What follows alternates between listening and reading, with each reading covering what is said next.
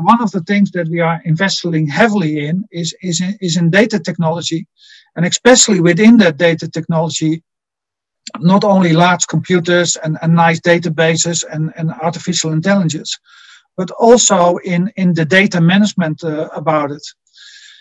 Another thing where we're investing a lot is if you have that data, it will be never complete. You have to take 100% decisions with incomplete databases. Correct. And that means that you need to train your people to be able to deal with uncertainty and ambiguity. That's a skill set that in my time when I went to the university that people did not learn. I see younger people coming from university now into my company who has the ability to handle that in a far smarter way than I learned. So I think it is not only about the technology, it's also about developing a talent pool of people who are able to handle uncertainty and ambiguity.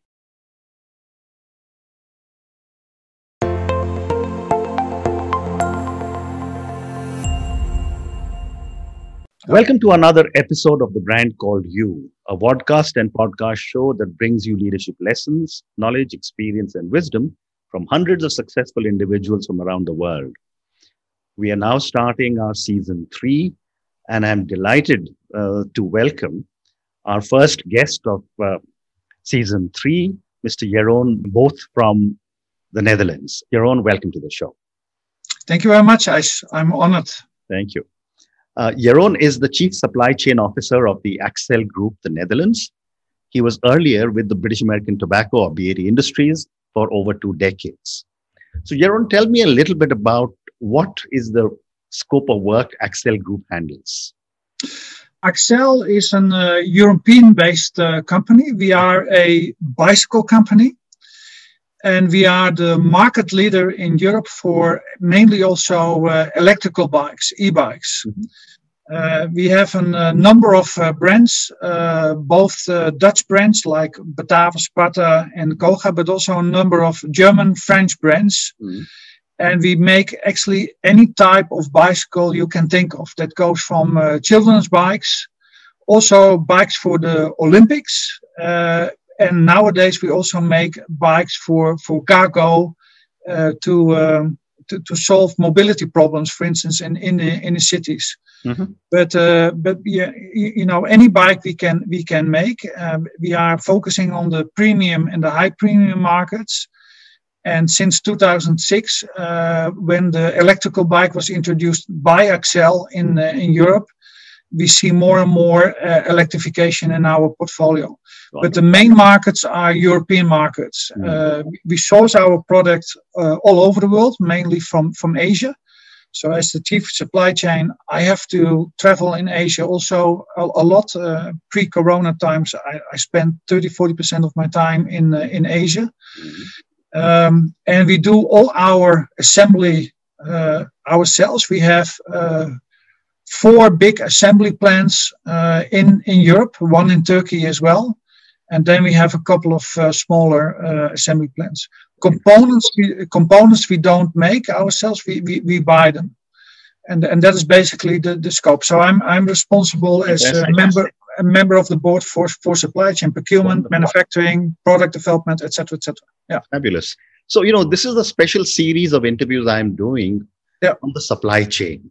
Yeah. And thank you for, being a part of this. For a long time, I have assumed, I believe that the supply chain, which is so critical to the functioning of every organization, has not been getting the incredible amount of importance it deserves. So I'm going to focus our conversation today only on the supply chain. My first question to you is that what has changed in the environment that is making companies rethink their supply chains? Yeah, I think especially if you look in my sector, is the impact that supply chain has on the total company is huge. About 80% of the components, of the 80% of the cost price we buy in components. So if you have a company of let's say 1.2 billion euro of turnover, round and about 800 or 900 million is actually spent on procurement, assembly, and logistics. Mm-hmm. So the impact and the strategic importance of supply chain, especially of this kind of companies, is extremely high. Mm-hmm. Another key driver is, of course, from a consumer-centric thought. The service that you have to deliver, different delivery channels, the digitalization, the speed of things is another important driver. And last but not least, Ash, and I'm sure we're going to talk about it as well, the number of disruption in the last decades or so, and don't think only about COVID, think also about trade wars, about bad weather situation. Think about in Europe, especially also the UK leaving the EU, Brexit. These all events has significant disruptions and impact on supply chain, and therefore also on the total P&L and balance sheet of the company. Very true. Very true. Yeah. So, in the immediate term, most businesses have been severely affected by the pandemic. Yeah. What is your view on the impact on the supply chains? Yeah, for us it was huge. As I said before, most of the components that we buy, like frames, like tires, chains, and you name it, are sourced all over the world, mainly from Asia. Think about countries like Taiwan, but also Malaysia, Singapore, China, etc. And what we have noticed, let's go back in time a little bit. This time last year, when COVID hit for the first time the Asian countries, at first, the component supplies from Asia to Europe were heavily affected. Correct. And then in February, March, COVID traveled to Europe. It hit the European markets. And also, actually, shops were closed, economies came to a halt, etc. And then you actually discover how vulnerable your supply chain is. Long lead times, and the longer the lead time is, the higher the chance of deviations. So I think one of the things that needs to change fundamentally thinking in supply chain models is, I'm an old geezer as well. I was raised also in terms of thinking of KPIs, of efficiency, cost reduction, etc. But the risk thinking and how you mitigate against risk and make the supply chain more resilient, so that we can still deliver the goods and the finished product on time and full to the consumer, taking on board that things can go wrong, and have that risk mindset instead of only being focused on cost efficiency and cash. I think that is something that we learned the last decade, but especially during the last 1.5 years, it became a topic very much on board levels of companies like Accell as well. Yeah. Interesting. So, you are, Jeroen, handling the supply chain for a finished product that has very large number of small parts. Yes. And correct. You just mentioned that you are, you've been traveling extensively all over Asia, for your procurement, etc. Over the years, and when I was growing up and talking of 4 decades ago, we used to have a chief accountant, a personnel manager, and a purchase manager. And they have now been evolved into the chief financial officer, the chief supply chain officer, and the chief human resource officer. Yeah. I want to understand from you, for all our viewers and listeners, how has the supply chain function evolved, and how are you using technology? Yeah, that's a very good question. First of all, Accell is an international company, but I always say we are actually a group of mid-sized and smaller companies. And that gives us a certain agility. And it is only 4 or 5 years ago when we started actually to make use of our scale and actually align the processes so that we had one facing to the supplier. What is extremely important for us is actually visibility. And that you see also in terms of crisis management, in terms of COVID, but also in the trade worlds. We need to understand not only what is happening on our supply partners, but what is happening also on the tier 2, the tier 3, and the tier 4 suppliers. And to get that visibility without exploding your overhead, technology, data management plays extremely important role. That means being able to track and trace your orders, both from the back side of the supply chain as on the front side of the supply chain is important, but also making sure that you think in scenarios. In the way I was raised, making a plan, making a budget, you did that once per year, and then every quarter you did a forecast review, and that was basically it. Correct. I think in this VUCA world, where volatility, uncertainty, complexity, and ambiguity is a fact of daily life, thinking in scenarios and making sure that you are agile and that you have that transparency of data is very important. You can do that manually and try to do that in a spreadsheet and by calling people and visiting people. But then you need a overhead that will be massive and exploding.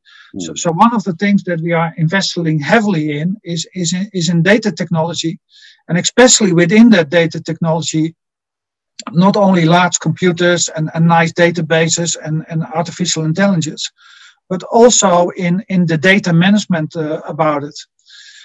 Another thing where we're investing a lot is if you have that data, it will be never complete. You have to take 100% decisions with incomplete databases. Correct. And that means that you need to train your people to be able to deal with uncertainty and ambiguity. That's a skill set that in my time when I went to the university that people did not learn. I see younger people coming from university now into my company who has the ability to handle that in a far smarter way than I learned. So I think it is not only about the technology, it's also about developing a talent pool of people who are able to handle uncertainty and ambiguity. Yeah. Interesting. And, I've often been reading, I'm not an expert in the supply chain business, but I've been reading and I've been talking to other people. They say that the supply chain will be an automatic recipient of artificial intelligence technologies, machine learning, robotics, drones. What are your thoughts? It is happening. It is happening. But I don't know to which extent that will go. I must say that the human factor is still extremely important. I give you one example where we apply artificial intelligence. We are currently running a data program within Accell. And one of the problems that we had is that the same component was described in many ways. I think this is a problem that many companies has.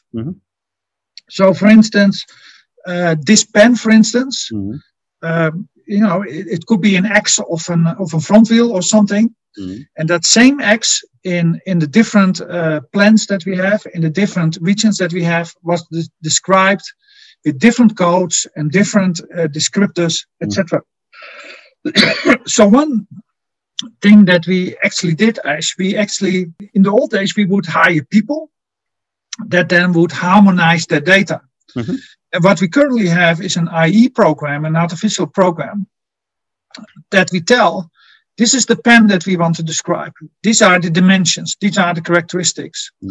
And that program learns from that and detects where that pen is applied in our products.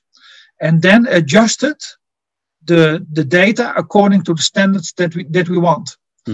And because the artificial element in that is that from that exercise it learns. So if you then do the next component and the next component, it go faster and more precise than we could have done in a manual way.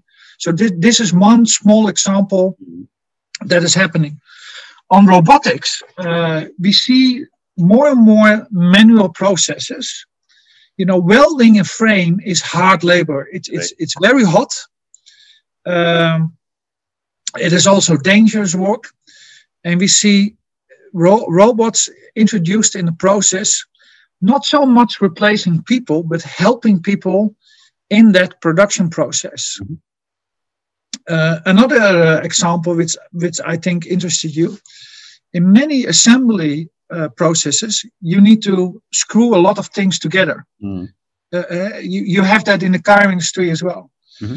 Maybe you have seen it on television, but nowadays you have people that can wear a robotic hand that can help them actually assemble components to each other. Wow. Okay.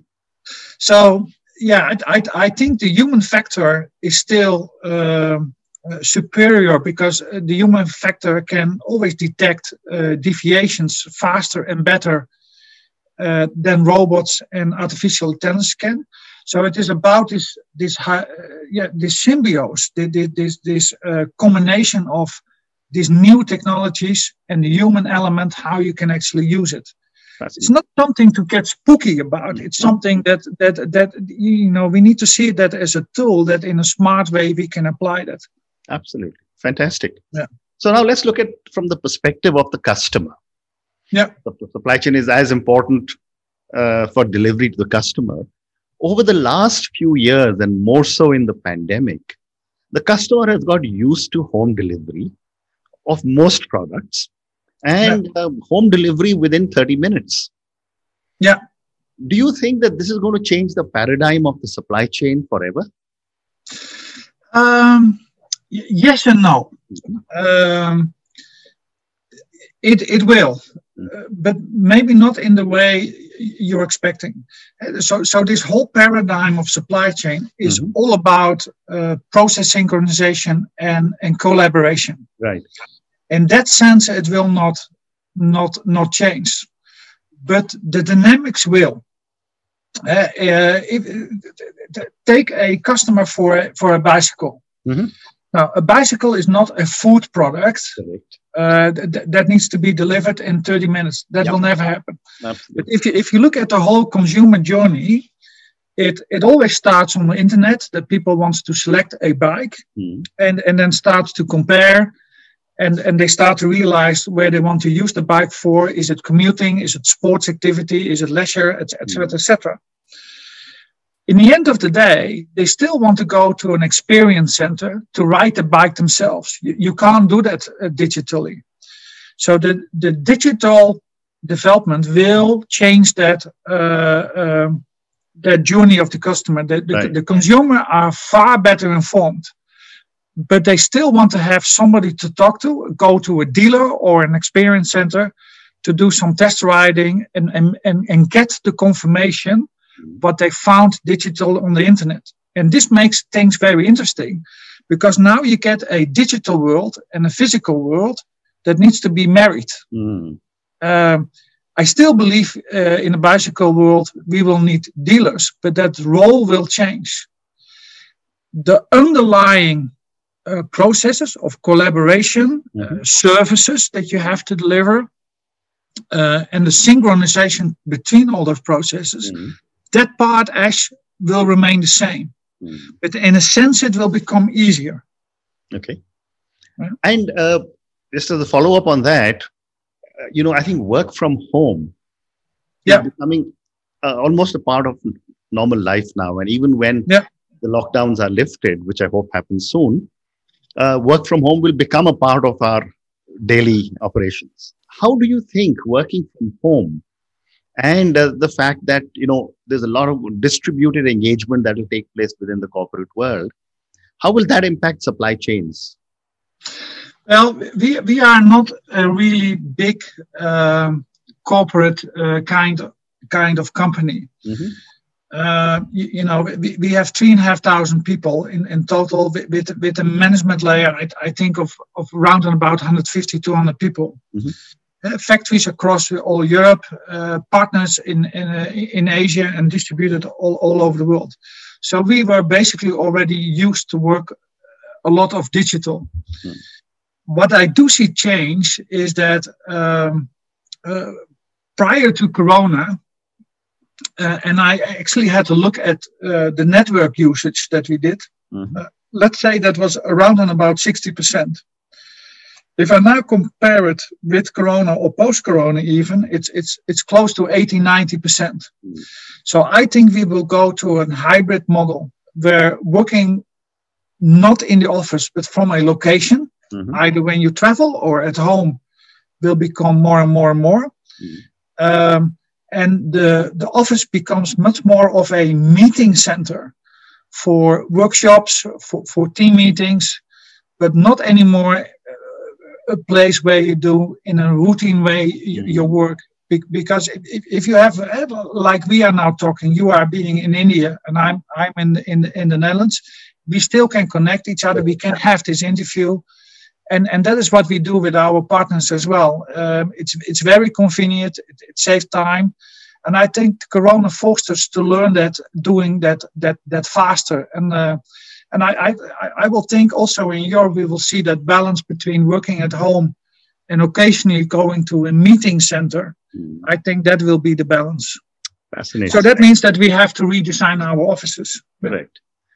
So I've got one more question for you. And, and I'm going to now go back into history, so to speak. When I was growing up, I was an accountant and I'm sure you were a purchase manager. But today, the chief supply chain officer has become a member of the C-suite, part of the board. What, in your opinion, has changed and what has evolved in the role of the purchase manager or the chief supply chain officer? Yeah, I can remember, Ash, when I started my career, the word supply chain did not even exist. It was all about purchase and logistics. And I think what I've seen over time, that role has gained in strategic importance, for sure. Nowadays, a company is like an ecosystem. If I look how we do product innovation, of course we have a research and development department, and we have factories and this, that, and the other. But it's all about connecting with partners, and for most of the breakthrough innovations, also in the bike industry, it does not come from the industry itself. It comes from the outside industry. The electrical bike is an example of that. The first electrical bike was a steel bike with an engine of a domestic appliance, from a lawnmower, and that is how that innovation started. So I think companies will become more and more an ecosystem.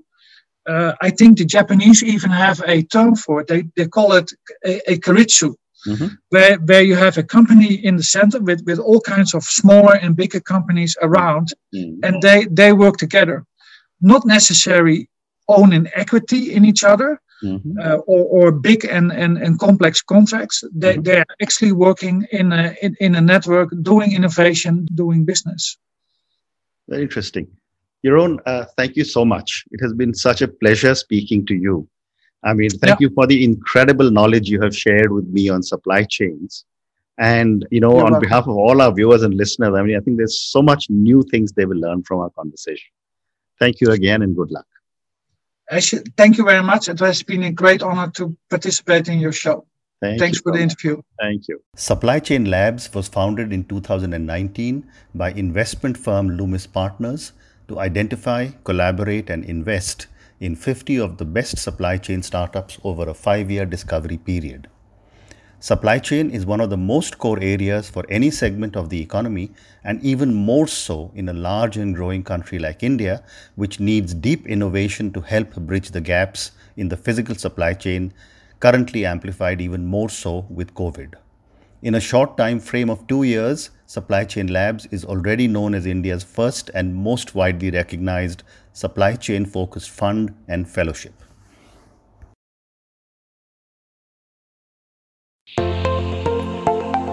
Thank you for listening to the brand called You Videocast and Podcast, a platform that brings you knowledge, experience, and wisdom of hundreds of successful individuals from around the world. Do visit our website www.tbcy.in to watch and listen to the stories of many more individuals. You can also follow us on YouTube, Facebook, Instagram, and Twitter.